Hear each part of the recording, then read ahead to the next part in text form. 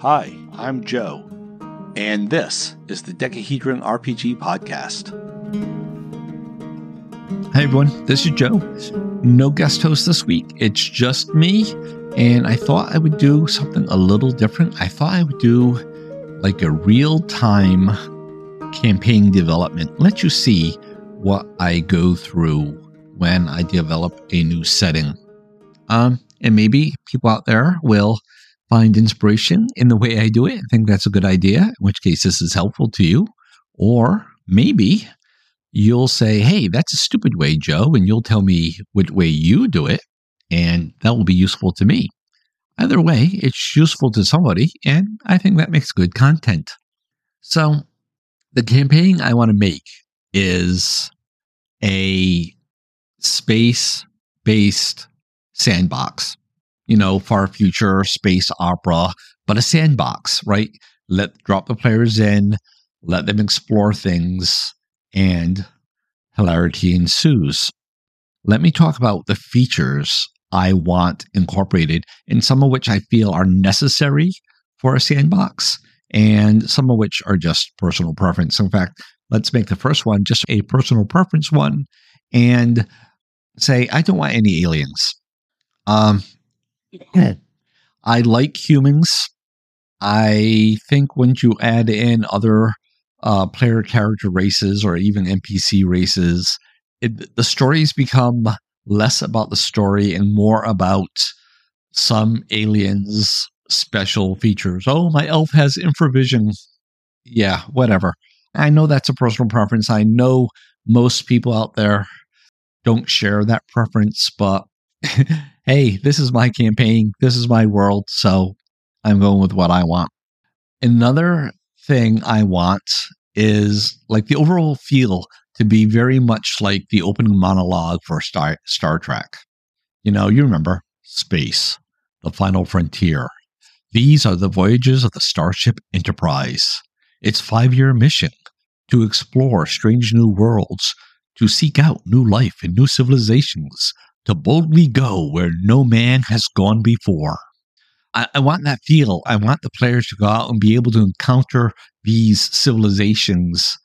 And now we have a little bit of a conflict, right? Because if I don't want aliens, and if we're going where no man has gone before, what are these strange civilizations that we're going to encounter? So something has to give somewhere here. And I feel very strongly about the no aliens. So it's going to be the where no man has gone before part. And to be honest, that always bothered me in Star Trek, the original series. And I think because when I was watching it as a kid, I was very, very literally minded.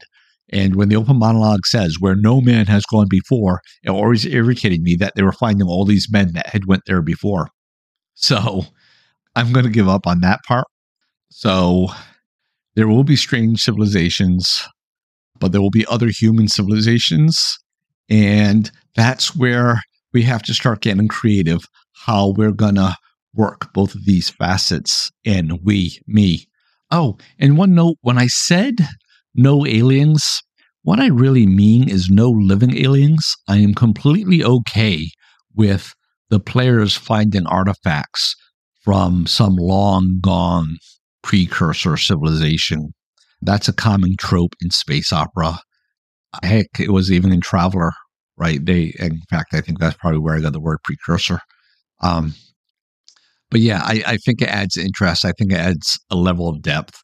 I like it. It can be fun. So when I say no aliens, I mean no living aliens. And even then, I don't want that to be a hard and fast. I want it to kind of be like the modern day situation where, yeah, there's no aliens.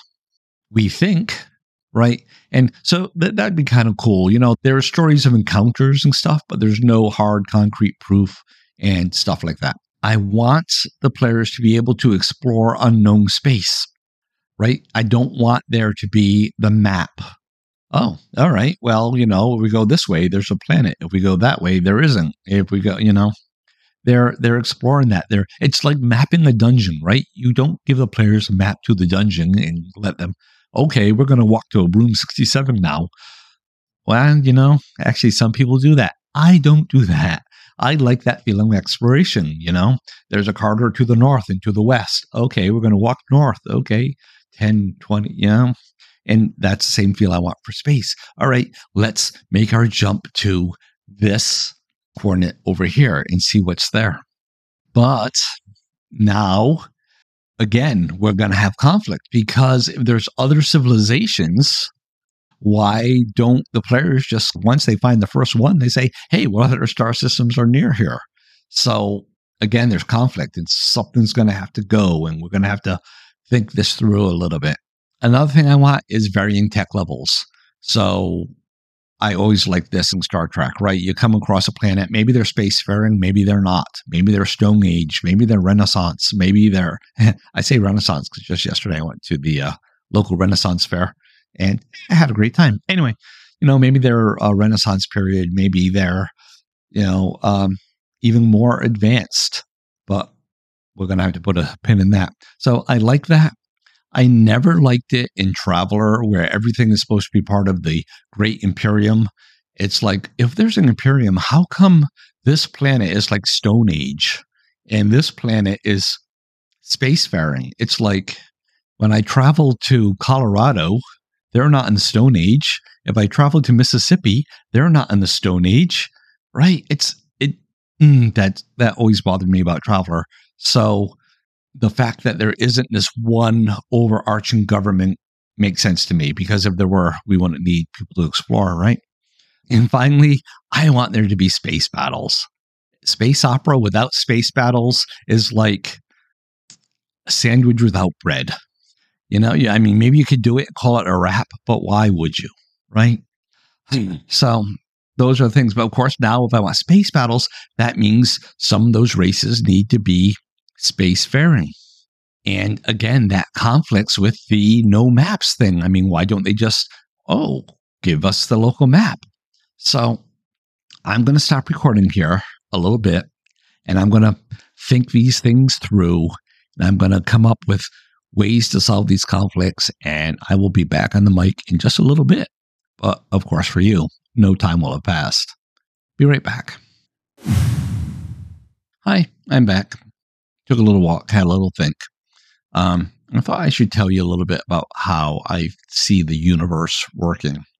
I talk about star systems a lot, going from this planet to that planet. First of all, when I say planet, I mean different star systems. And then on top of that, when I say different star systems, I mean different Earths. This is my way of dealing with faster than light travel. I simply don't. Instead of trying to come up with some theory about how faster than light travel works and make it original and different, I like things to be original and different. It's probably a character flaw. I probably work too much on that. But anyway, instead of working on that, I view it as a sky full of Earths, to paraphrase a Babylon 5 episode title.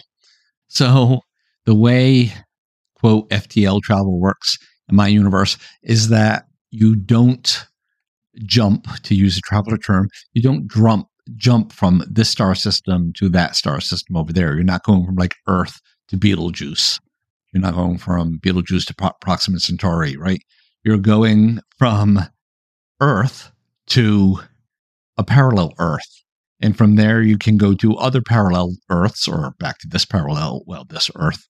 And so the thought is that every star system that you might encounter, every point you encounter in the jumps, is not traveling through time and space, but you're traveling through like a probability matrix is what I call it. You're traveling through a probability matrix of parallel universes. And in some of these universes, things are pretty much the way we see them now. In a lot of the universes, the sun never formed and the whole area is still a big gaseous cloud nebula that would have been the Sol system had it had formed. In other ones, like Sol forms, sun, our sun, I call it Sol. Our sun forms, and the outer gas giants, they form another star instead of being gas giant planets, and it's a binary system and probably uninhabitable. In some, it's just like it is here. I think I said that already, except human life. Yeah, human life has never evolved anywhere but here. I might have talked about this in an episode before. In others, it's a lot like it was here, but, in that early form of Earth's formation, about 4.5 billion years ago, we didn't get hit by Theia, which was a Mars-sized planet, which causes the moon to eject.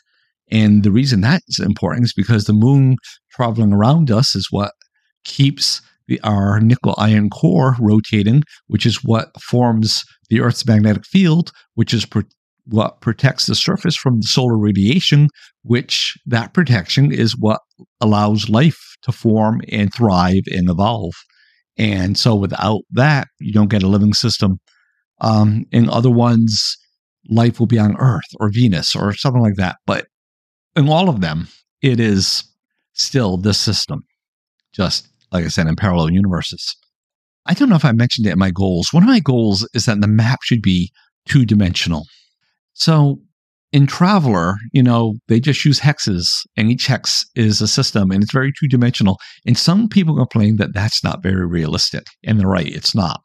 But the alternative, the other way that other systems do it, I think Universe did it that way, and I think Space Opera did it, but you have the grid, and you put planets on the intersections of the grids, and then next to them, you give a height indicator above or below the galactic plane, +3, -4, whatever. +3 means it's 3 parsecs, whatever your unit measure is going to be, above the galactic plane. -4 is -4 beneath it. What I don't like about this system is, yes, it is more realistic, but it is more difficult for people to grasp. And when you have a system like that, you can have two systems that are right next to each other on the map.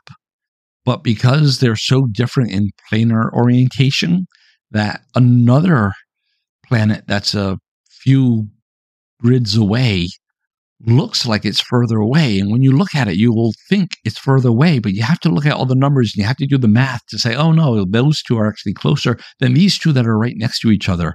And I said it a million times on the podcast before, is that given the option between realism and fun, I will usually lean towards fun. And being bogged down in three-dimensional trigonometry, I do not think is fun around the gaming table. So I just want to hand wave that, have a two-dimensional map.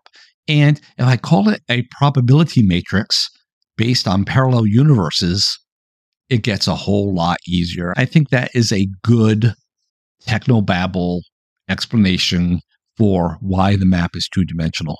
Does it hold up to scrutiny? Probably not, but it's a game, right? So I'm going to refer to Traveler up, right? Because Traveler was my first true love space RPG, and I think everyone's familiar with it. I think it is the benchmark by which all other things are mentioned. So in Traveler, the standard thing is you leave planetary orbit and you travel for a few hours till you hit a safe distance from which to travel, and then you activate your jump drive, and then you're in jump space for a week, which is kind of out of the universe. And then you emerge, a week later at whatever your destination planet was. I'm not doing it that way. In fact, I'm flipping it almost exactly.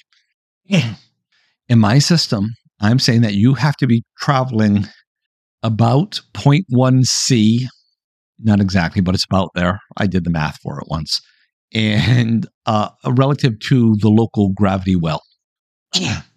And when you do that, you can activate your jump system, and that will cause you to jump. And then in my universe, the jump is instantaneous. So what you end up with is a situation where you're traveling for a week with an instant jump, because I think I forgot to say it. It takes about 3.5 days to accelerate at 1G to 0.1 of the speed of light. And then when you make the jump, you maintain all that relative momentum that you had. So you need to spend about 3.5 days decelerating. in order to, come to a quote stop. It's space. So, and that is where the magic of navigation comes in, is trying to figure out how to do that so you can decelerate and end up pretty near your destination planet in the destination system once you know enough about it. Oh, and why 1G is, again, more technobabble, but, when I was a kid, people used to have jars of mercury and would play with it because it was kind of cool and it was kind of neat. And you would never think about doing that today because of hazmat and stuff, And when my parents were kids, they would x-ray feet to see if the shoes fit. And you would never do that today for fear of blowing your kids up. So I'm just saying, in the future, we already know that prolonged exposure to 0G has negative health consequences. And I'm just going to say it's that same level of caution that we have today for radiation and mercury and all that other stuff. Just we have learned more that more and more exposure to 0G is harmful. So we avoid it. Oh, and yeah, I have no artificial gravity. I have no gravity dampers or anything like that. You can use higher gravity during like combat and stuff, but for day-to-day navigation, you do a 1G acceleration away from the planet you're leaving for 3.5 days, constant 1G acceleration, and you do your jump, then constant 1G deceleration for about 3.5 days. Yeah, and that's how that works. Oh, and the map itself, I'm still on a map idea I used in the past. That campaign was called the Astral Web, and it's kind of a cross between using the spaces on a hex map like Traveler and using the intersections of a square grid like GURP Space and all the other ones. I use the intersections on a hex map. That means for any given system, there's only 3 jumps you can make. And that's going along the probability matrix, right? And so I call them polarities. If you think about a hex map drawn in true column format, so all the hexes stack on top of each other, when you look at the lines there, you have a line that goes up, a line that goes down, and a line that goes to the side. The one that goes up, I say, is if you have a positive polarity on your jump. The one that goes down, I say, is if you have a negative polarity on your jump. And the one that goes off to the side is a neutral polarity. It's unpolarized. That's how the map works. As for the other stuff, still thinking that through. I will be back in a bit. Hey again, I'm back. Been doing some more thinking. I came up with 2 ideas. One is kind of a recycle of an old idea, and the other is a new idea. Not new, like no one's ever come up with this. New, as in I haven't implemented it before, versus the other one I kind of did once, and it would just be some tweaks. So the old idea is what I used in the Astral Web, and I think talking about that is what made me think about that. And that is sleeper ships. So in the original Astral Web campaign, the backstory was that a whole bunch of sleeper ships left Earth and on their way, through normal space for years and years to some star. I can't remember which one I picked. It was a real star.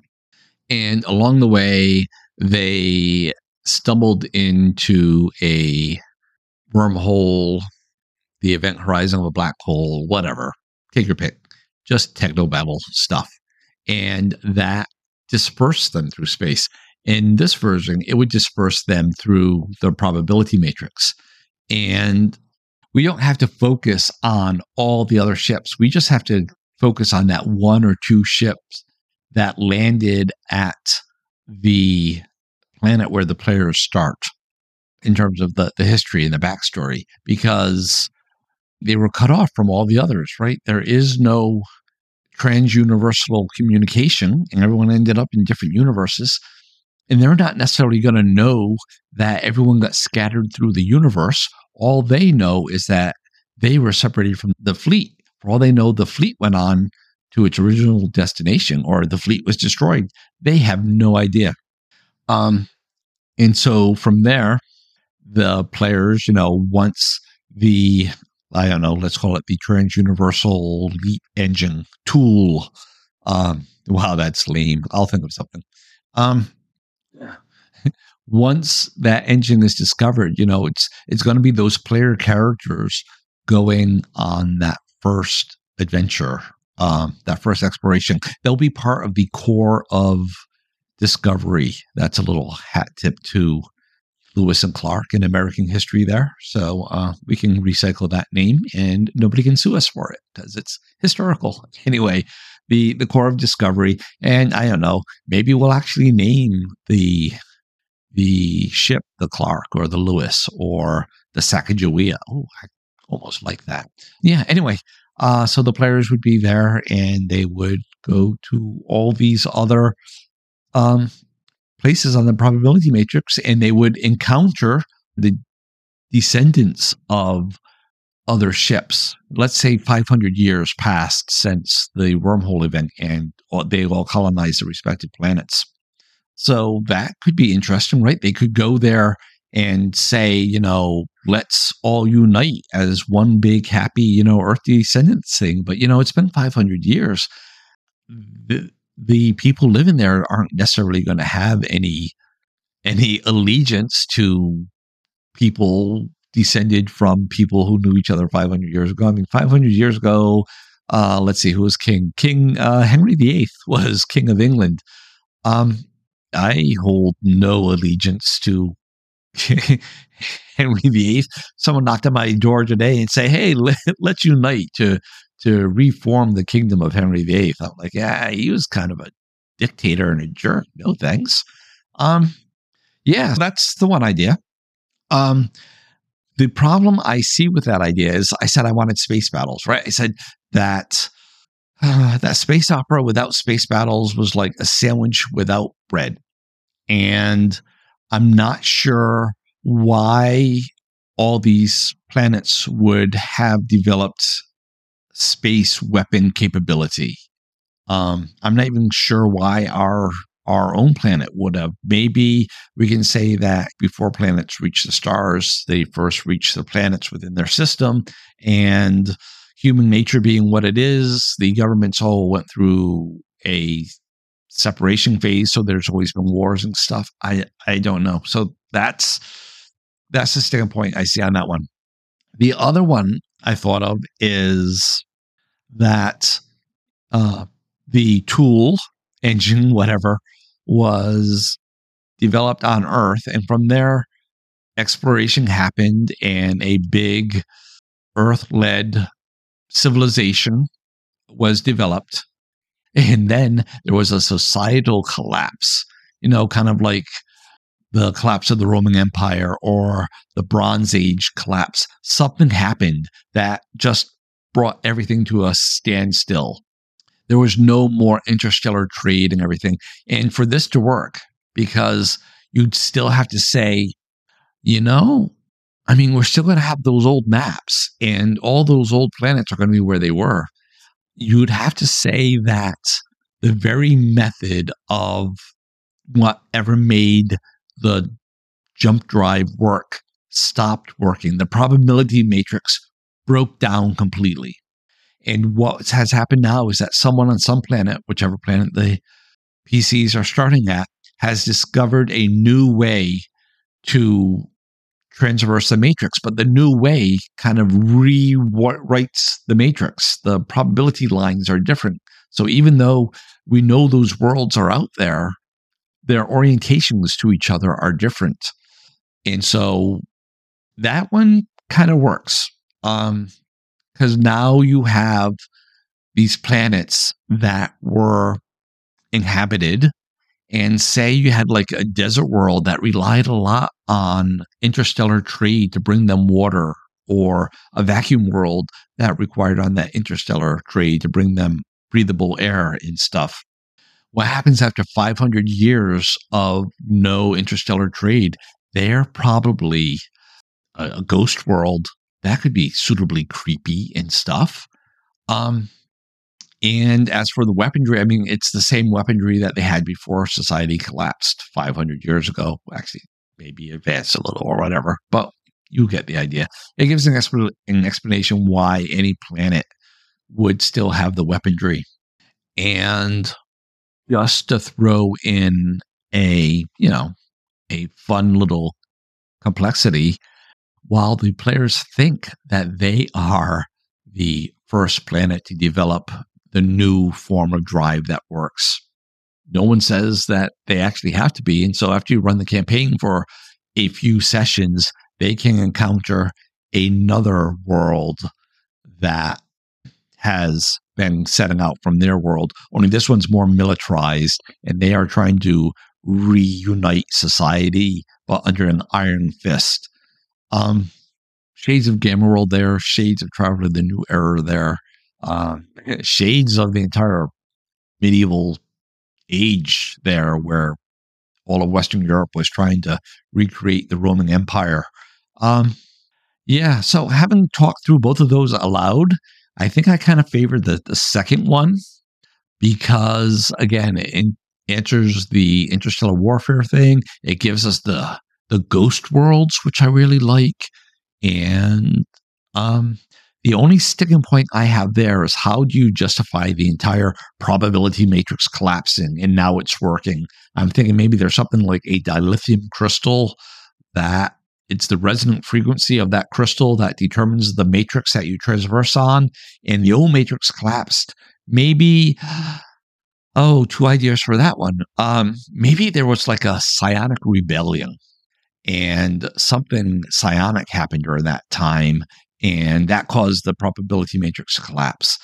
I like that because it introduces psionics to the world a little bit, and it makes them not entirely trusted.